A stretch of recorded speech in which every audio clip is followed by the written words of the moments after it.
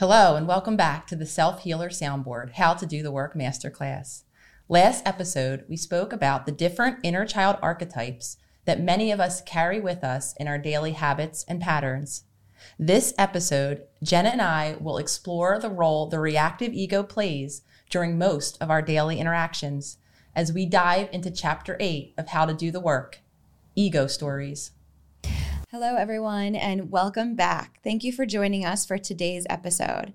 Now, we're going to dive in deeper to the ego stories. So we first need to discuss what actually is the ego.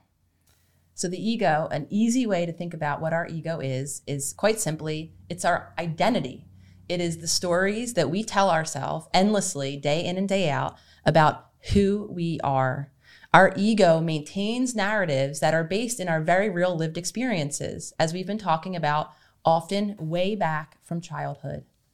Our ego and all of its stories is in service of our inner child, everything we spoke about last week, that vulnerable space where all of our creativity lives. Our ego believes it is showing up in service of protection, of keeping that inner child safe. However, our ego is very defensive and very reactive, coming from that space of fear. It is inflexible. It tends to view things as good or bad, and it doesn't actually allow in the changes, the evolutions that come along with being human.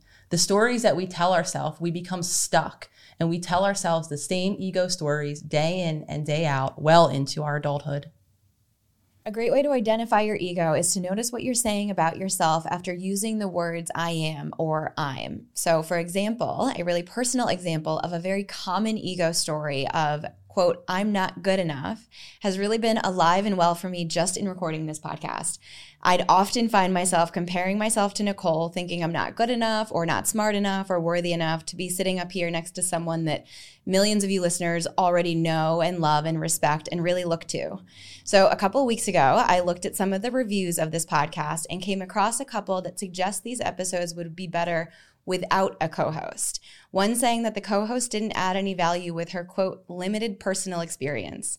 Now, at first, I watched my ego really flare up in that moment. How could a stranger possibly know my personal experience when they've only just met me?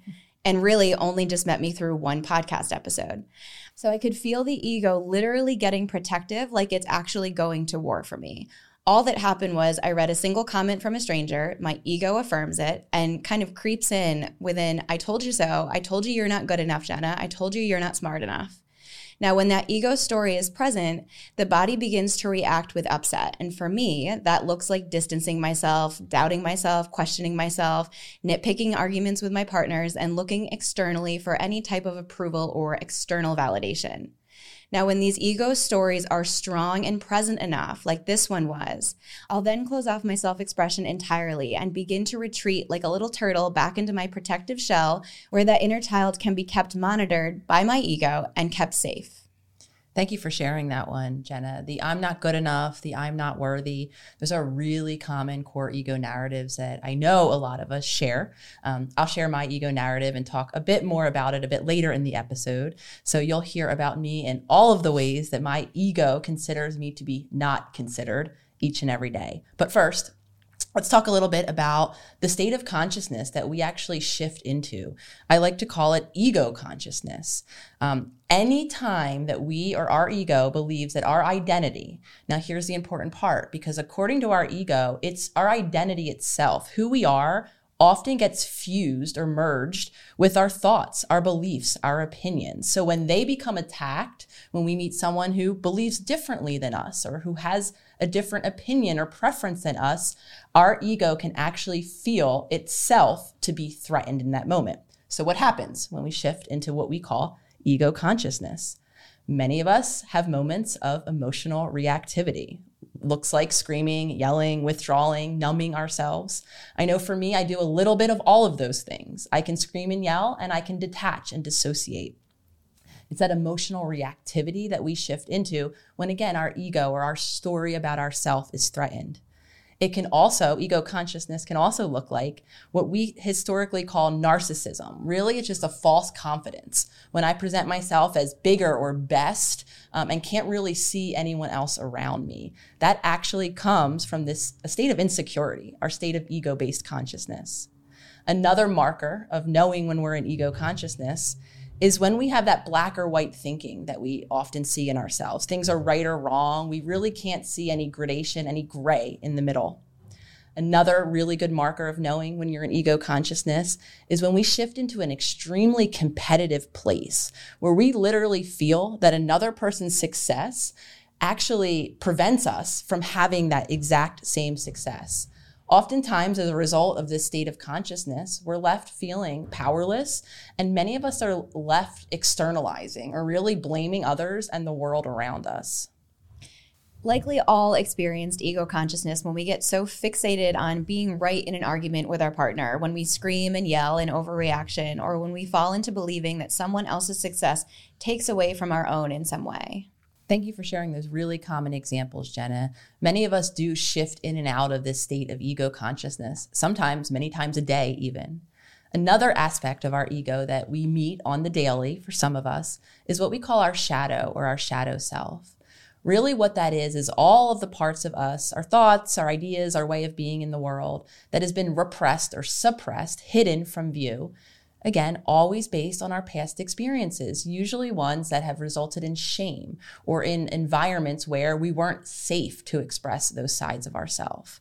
So back in childhood, say for instance, we come home upset.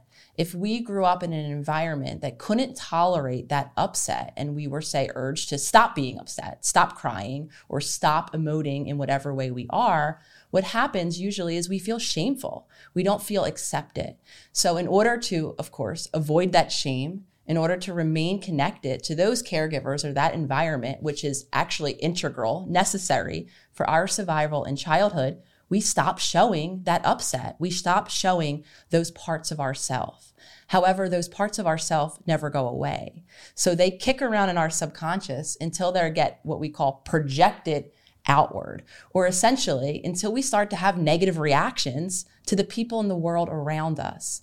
This is a great time to begin to explore what may be going on in a deeper way. So I'll use just a really quick, easy example so that we can understand what I'm talking about. For a very long time, when I would scroll online and when this whole social media world became a buzz with dancing in public, I would watch people post videos of themselves dancing in the public eye of the virtual world, and I would have this visceral reaction of negativity. I couldn't even describe what I was feeling, just some version of irritated and agitated. Did not like what I was seeing. And for me, that was that moment of projection. Why am I having such a strong reaction to, like Jenna, this human I don't know? I don't know why they're dancing. I don't know what the point is for them. I, however, am having an emotional reaction. That's an example of our shadow. There was something deeper in me, and I'll continue the story a bit later in the episode, though there was something deeper in me in that moment that was being reflected back when I was seeing someone else dance that was causing that deeper reaction.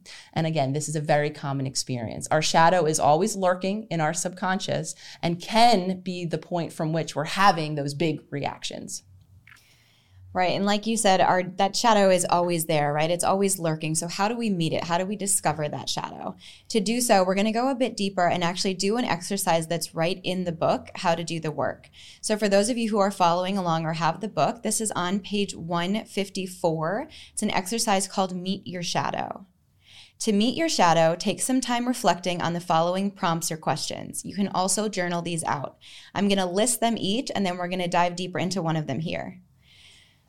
Questions are, when you have feelings of jealousy, ask yourself, what do I feel the other person, quote, has that I am lacking? How often do you give others advice, and why do you give it? Now, there's often clear patterns if you begin to consciously witness yourself. Now, remember, this isn't a place to critique or judge. We're simply witnessing. We're asking ourselves these questions and just witnessing the responses that there are. This is also a space to really be radically honest with yourself. How do you speak about yourself to others? This can help you understand your ego's self-narratives and limiting beliefs. How do you speak about others when they are not around? This question can help you understand your ego's relationship narratives and related inner child wounds or spiritual trauma. So I'm going to use the first prompt on jealousy to tack onto the personal example that I gave earlier with not feeling good enough, comparing myself to Nicole, and so on. This is a really common one. So what do I feel she, quote, has that I am lacking? When I'm in this feeling of jealousy or comparison with Nicole, what is it that I'm thinking she has that I don't have? Now, to answer this, let's rewind a bit to when I first found Nicole on Instagram and really got familiar with her work. So my shadow had me immediately wanting to give up. I remember this day, literally. I looked at her Instagram, got super red and sweaty, and wanted to throw the phone.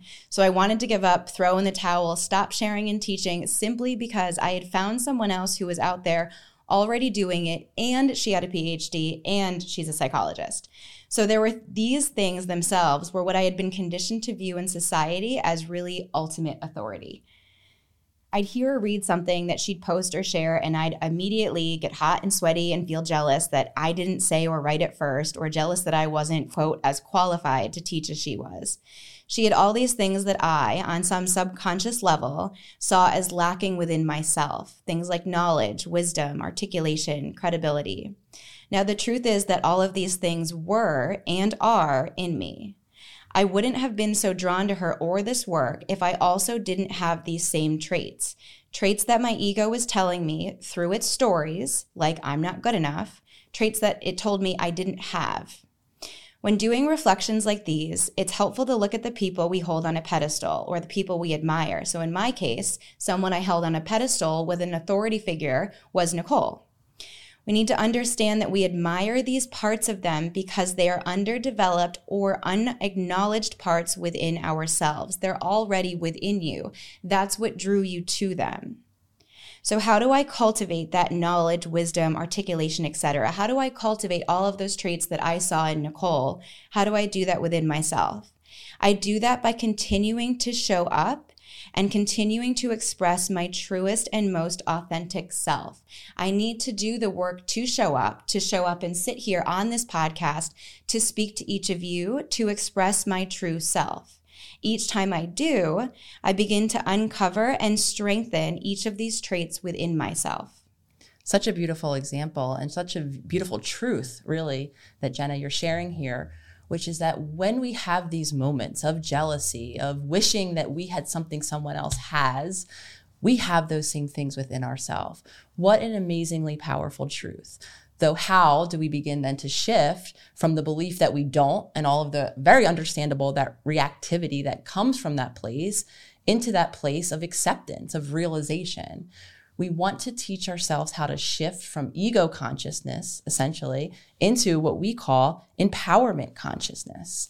And this happens as we first become more and more aware and create more and more separation between ourselves and our ego and all of its stories.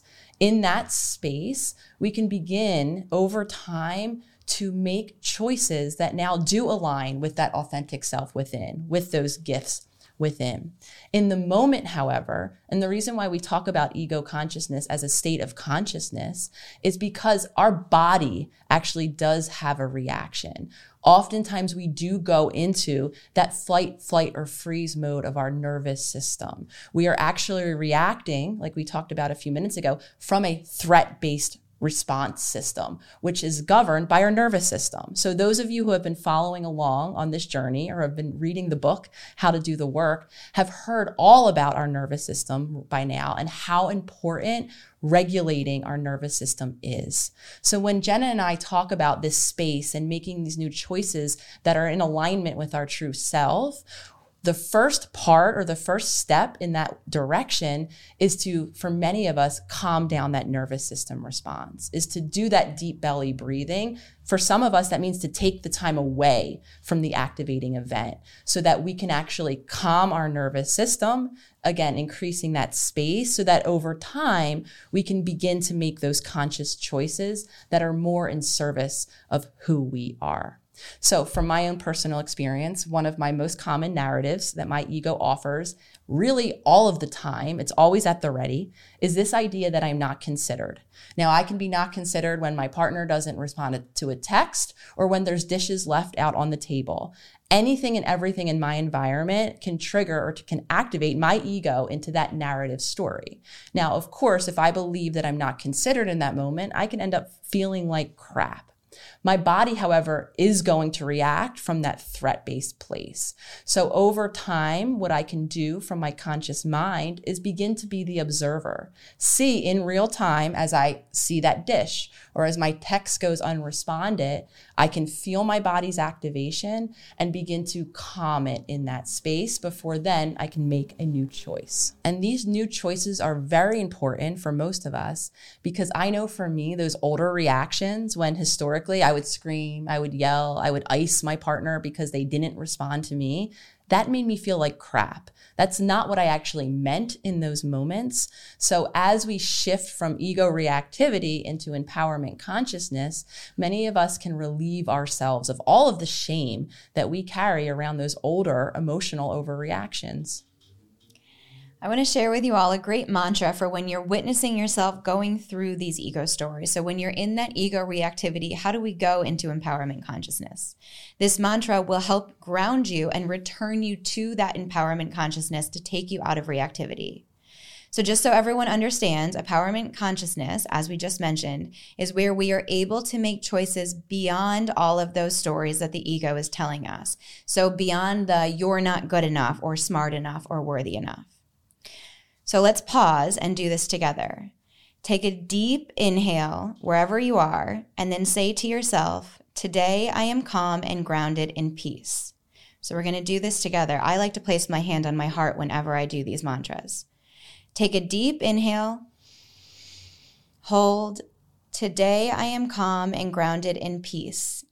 Exhale. Now you want to practice really feeling that peace throughout your body. This is actually a nervous system reset, and with practice, you'll feel this more and more within your mind and body. Thank you, Jenna. That's an incredibly helpful practice that we can all benefit from engaging with consistently, right? This is the moment where we can't just wait until our ego is all flared up, until we're spiraling in our reaction, to even try to remember this very helpful mantra and this very helpful practice. We want to get good and consistent practicing this all of the time so that in those moments, we can A, remember that we now have a new tool, and B, implement it, use it, and actually get that calming of our nervous system that we're looking for. So just real simply to break ego work into 2 steps.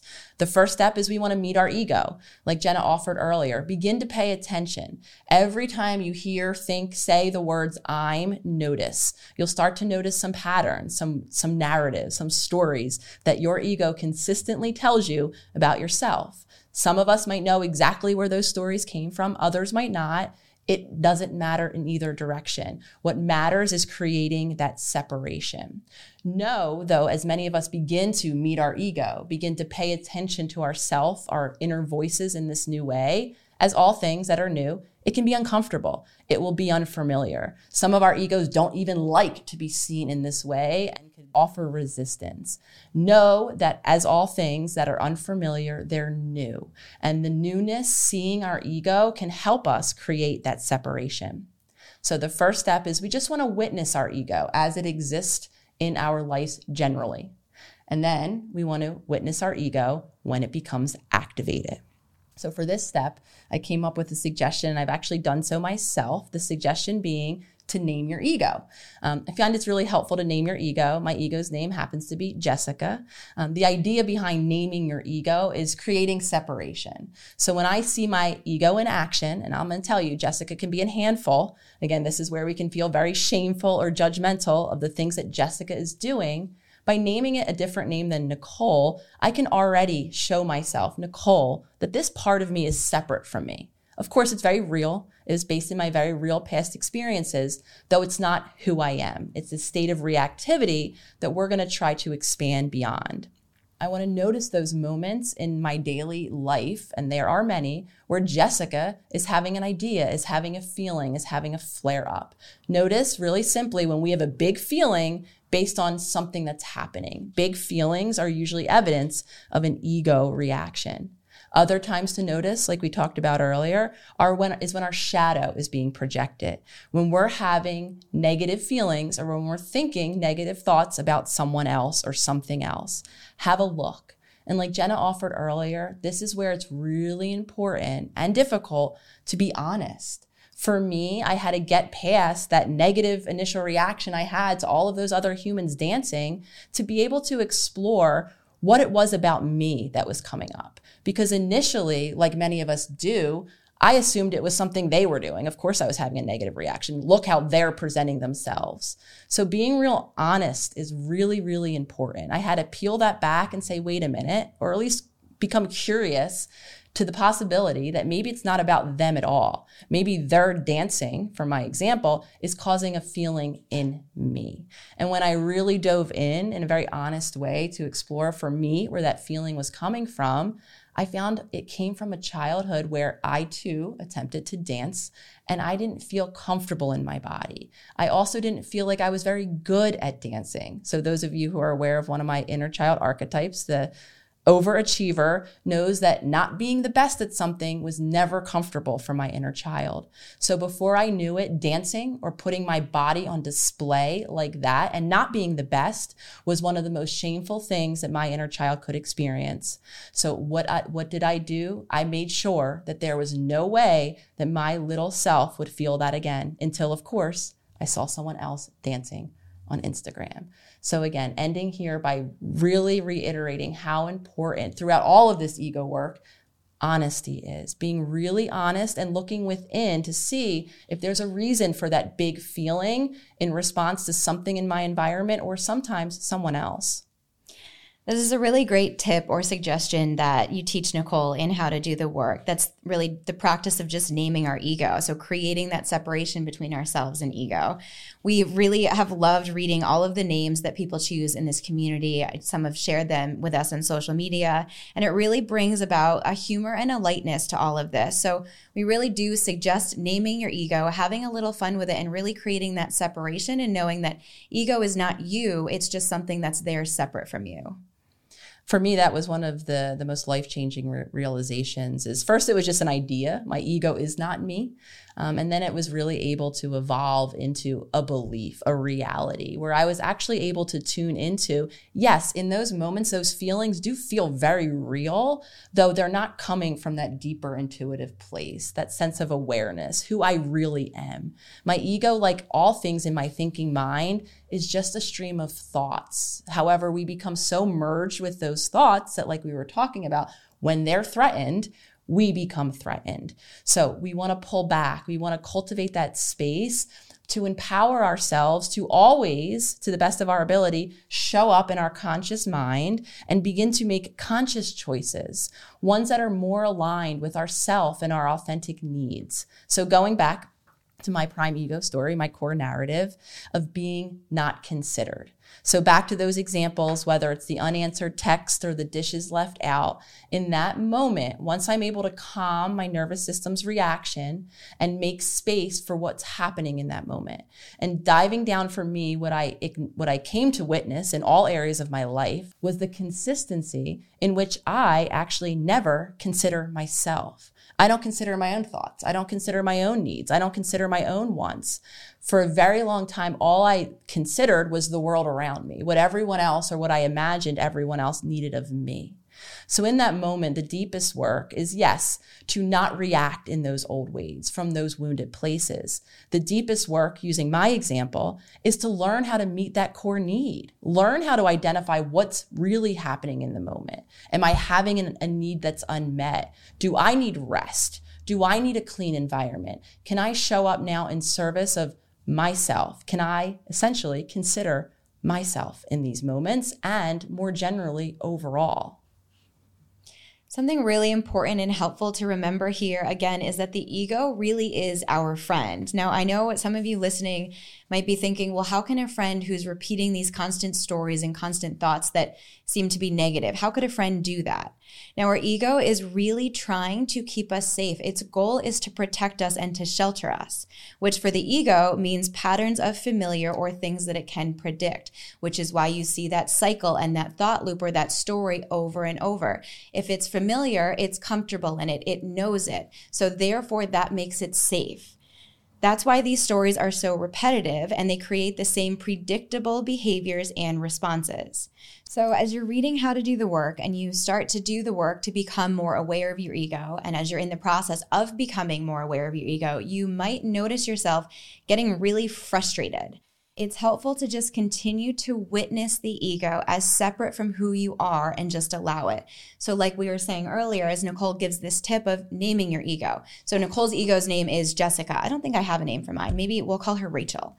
So Rachel, this ego is not me. I have it. Rachel's definitely with me, but she's not me. So I'm able to notice myself as separate.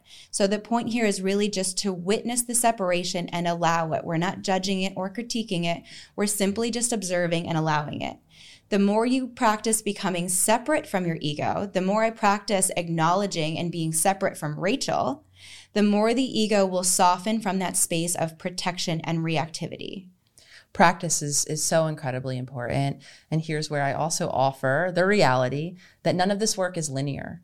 I shift in and out of ego consciousness still. And for me, I notice that when my resources are low, when I'm not eating well, when I'm not sleeping well, or when stress is just high overall, that's when I'm more likely to shift into that ego state of consciousness. Like Jenna said, anytime we're doing something new or unfamiliar, we're actually taxing literally our brain as an organ. We're taxing our brain more. We need more calories. It does translate into I feel more tired. And again, when our resources are low, to be able to shift from the ego state of consciousness, which generally consumes less calories or resources, into that more conscious mind for empowerment-based consciousness, it is exhausting. And sometimes we can't. So on those days, for me, I notice weeks of not sleeping well, weeks where I'm stressed out about whatever it might be. Sometimes it's only just my stress in my own internal world. That's when Jessica gets loud, and that's when Jessica can likely have a tantrum. So this also highlights the importance of that self-care, of really dropping into the body and making sure that we do have the resources to show up as we want to show up in alignment with our authentic selves. Because when we don't, our ego will be right there with those memorized reactions. So shifting now, we have two really, really helpful questions. First of which is coming in from Jennifer. Hi, Dr. Nicole and Jenna. It's lovely to ask you a question. My question about, my name is Jennifer. I'm in Eugene, Oregon. And I'm not sure if this applies, but my question about ego right in this very moment, I'm curious what advice you might have on detaching it or relating it to loneliness. I'm really struggling with that right now through everything I'm doing. I'm just having a hard time connecting with my typical people, which I do understand seems to be part of the process. But I feel like I'm in an ego story right now, making myself more lonely than I really am. And that, well, if they being my friends, you know, if they wanted to hang out, maybe they'd pick up the phone and call. But in reality, I think they just sense that I'm different and they don't. But I don't know if that's true. And I just feel like I'm making it worse than it is. And I'm in my ego. So that's where I'm at. And if you have any advice on that, I sure would appreciate it. Thanks for all that you guys do. You're amazing. Bye. Thank you, Jennifer. So Jennifer's question here is essentially about possible ego stories and the related feelings that can often come up during healing. So really, Jennifer is wondering if her ego is creating these stories of loneliness and disconnection. So one thing about the ego that I definitely know for sure is that the ego does love to separate us. It loves to make an us versus them situation, really highlighting the differences between people as opposed to the similarities. So loneliness as a concept actually comes from perceived isolation. And a lot of times as we begin to heal, like Jennifer acknowledged, you know, it being quite common, those of you in the circle or in the community probably have heard of others experience this kind of loneliness before. And a lot of times it comes as we heal because we begin to realize, first and foremost, how disconnected we are from others. And usually that disconnect comes first from being disconnected to ourselves. So when we drop in and begin to, you know, come into the awareness of all of these ways that we are not authentically connected to ourselves and then therefore others, loneliness is really common. We do begin, and I did in my own journey, I began to reevaluate a lot of my relationships. I began to, from my conscious awareness, explore how I felt during these experiences, what I thought about, and how I felt when I left them. And what I came to realize is that a lot of my relationships didn't have the space at that time for me to show up as my authentic self. And as a result, very similar to Jennifer, I too felt a sense of loneliness.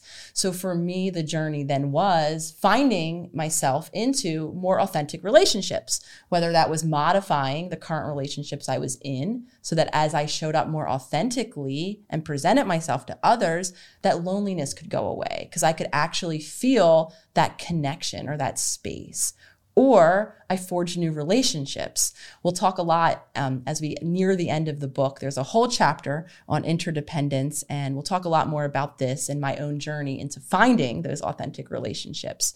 Though, back to Jennifer's question, the ego itself definitely loves to separate, and loneliness can come from that separation, and it can also come from that disconnection, from the reality that so many of us aren't really fully authentically connected to ourselves and the world around us. Now, you share in your question, Jennifer, thank you for calling in, by the way, that you're, I'm different or I'm lonely. And while it's helpful to identify those ego stories, it also can be helpful here to not focus on what is or isn't an ego story, because there's actually truth in what you're experiencing, right? This is actually happening. So you're changing on your healing journey, and that's shifting and changing your relationships. Those things are happening. So we can also honor that this is happening and really release the need to know exactly what your friends are thinking or why your friends aren't calling, and instead focus on what you, Jennifer, are actually feeling. Are you missing them? Are you actually feeling relief? Are you becoming aware that there may not have been an actual connection there to begin with? All of these interactions will help you as you go through the process. So really, this is a moment to take space to ask yourself those questions. As Nicole mentioned, that disconnection is often first, most of the time, a disconnection from ourselves. So instead of asking why our friends aren't calling, start getting reflective with yourself and asking yourself those questions about how you really feel. Are you feeling relieved? You are shifting and changing on your journey. Maybe some of those relationships weren't aligned. So really, it's a space to have compassion and a lot of self-exploration.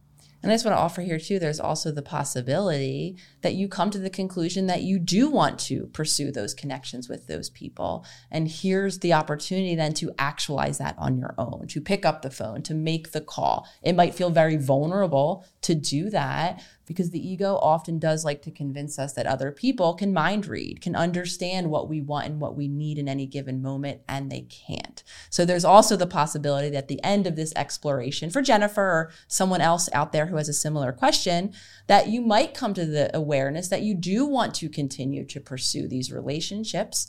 In alignment, then you can act from that place. You might be the one that picks up the phone or that initiates that next contact. So one more final question we have coming in. Hello. First of all, thank you so much for doing this and helping people. I really appreciate it. My question is ego, like the voice I have that represents ego and all of these feelings, the same as my inner child? Why do I say this? Because I often feel that my ego is just like things I repressed or like they're related with certain things that I never paid attention with. And I often have this energy linked to it that it feels like a little kid. Like if a little kid, somebody promised them to give them candy and then at some point they actually never got the candy and they are like angry and annoyed and they don't really know how to deal with these emotions, and my higher self and me are supposed to help that little kid deal with those things and give the kid a lot of love, a lot of compassion, a lot of understanding, and help them feel better. I don't know if ego and my inner child are the same, or if I'm actually confusing the two. if I'm just talking with my inner child or my ego. I will obviously try to do work on my own to find out, but I would love it if you could just give some advice. Thank you so much. Bye-bye. I want to thank that caller. I did not get their name for that question. A question essentially about ego reactivity. Talking about our ego or describing the ego like an angry child that can be overwhelmed with emotions, which is a pretty accurate way to describe it.